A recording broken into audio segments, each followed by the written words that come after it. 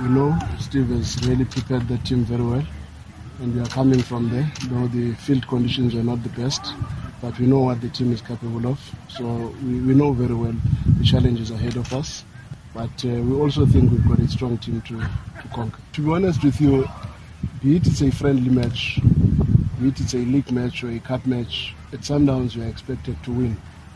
Whatever match that we are playing, there is no excuse. But with this match, it comes with a little bit more. We've just lost to Golden Arrows. It would not be nice for a team like Sundowns to lose again in the same against the same opponents. But once again, we lost in the semi-finals of the M10-8. We would not want the repeat of that. We would want to try to get one step more to the final, and obviously because of that, we have a responsibility as the technical team. The players know they have a responsibility to take the team to the final. Also to give our supporters something. We've not had a very good run of late. We played a draw against Paroka, we lost against Chiefs, we lost against Golden Arrows.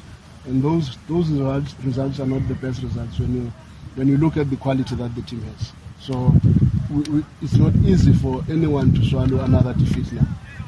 We will try to give it our best shot and see what we can get. And we know the team is under the capable hands. The coach is doing a good job. We've got a very broad technical team that looks at all these fundamental aspects. The team does have the capacity to win any given match.